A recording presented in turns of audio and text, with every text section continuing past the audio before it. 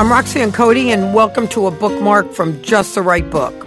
We love hearing from all of our listeners. We like to know what you're reading, what you like about the show, so keep them coming. Here's a couple I'll share with you. One is from Susan in New Jersey, and she nicely says she never misses our podcast, loves to look forward to hearing us talk with our guests, but she also gave me some of the books that she's loving. One is Warlight by Michael Ondaatje.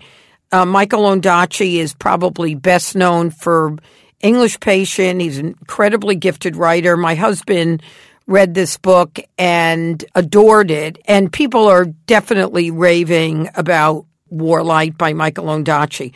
The other book Susan recommends is Flowers of the Killer Moon by David Graham. This has been one of the top books in our staff suggestions. It's one of those books that reads like fiction, but it's nonfiction. So if that appeals to you, if you're an Eric Larson kind of reader, definitely I agree with Susan about Flowers of the Killer Moon.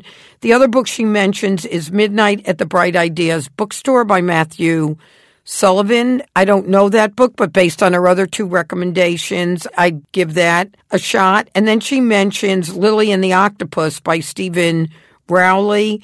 And as a big fan of Leonard Bernstein, she loved the book by his daughter, Jamie Bernstein, and the book is titled Famous Father Girl, which I think is a pretty clever title. The book that changed her life was Antarctic Navigation by Elizabeth Arthur.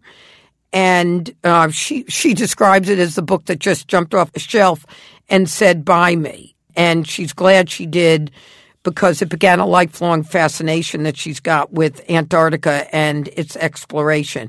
And what I loved, what she said, is she buys most of her books at the only remaining privately owned bookstore in Philadelphia, which that feels a little sad that it's got just one, but it's called the Joseph Fox Bookshop. And she describes it as a wonderful place, and she mentioned she'll come visit us. So, Susan from New Jersey, thank you for writing to us. Then we heard from Arlene, and she loves our podcast. It makes her smile from ear to ear. How great is that? And she's an avid reader, and her best childhood friend became a terrific author, Catherine Hall Page. How nice that she let us know that. And she just thanks us for bringing this venue.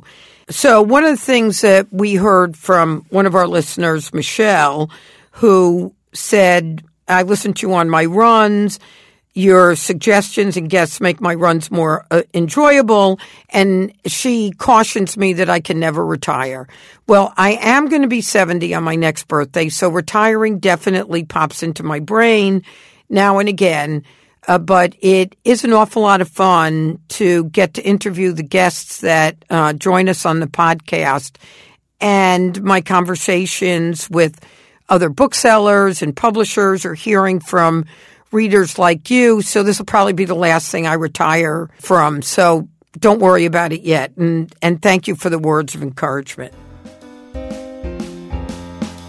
We'd love to hear from the rest of you. We've got other letters, but we've run out of time. We love hearing your comments. We love hearing your book recommendations. Please keep them coming. Email us at info@justtherightbookpodcast.com or reach out to us on Facebook or our Twitter pages. Just the Right Book Podcast is produced by Collisions, the podcast division of CRN International. Our original music was created by Mark Berman. Our producer is Christina Torres. Our audio engineer is Pat Keogh. Thank you all so much for listening.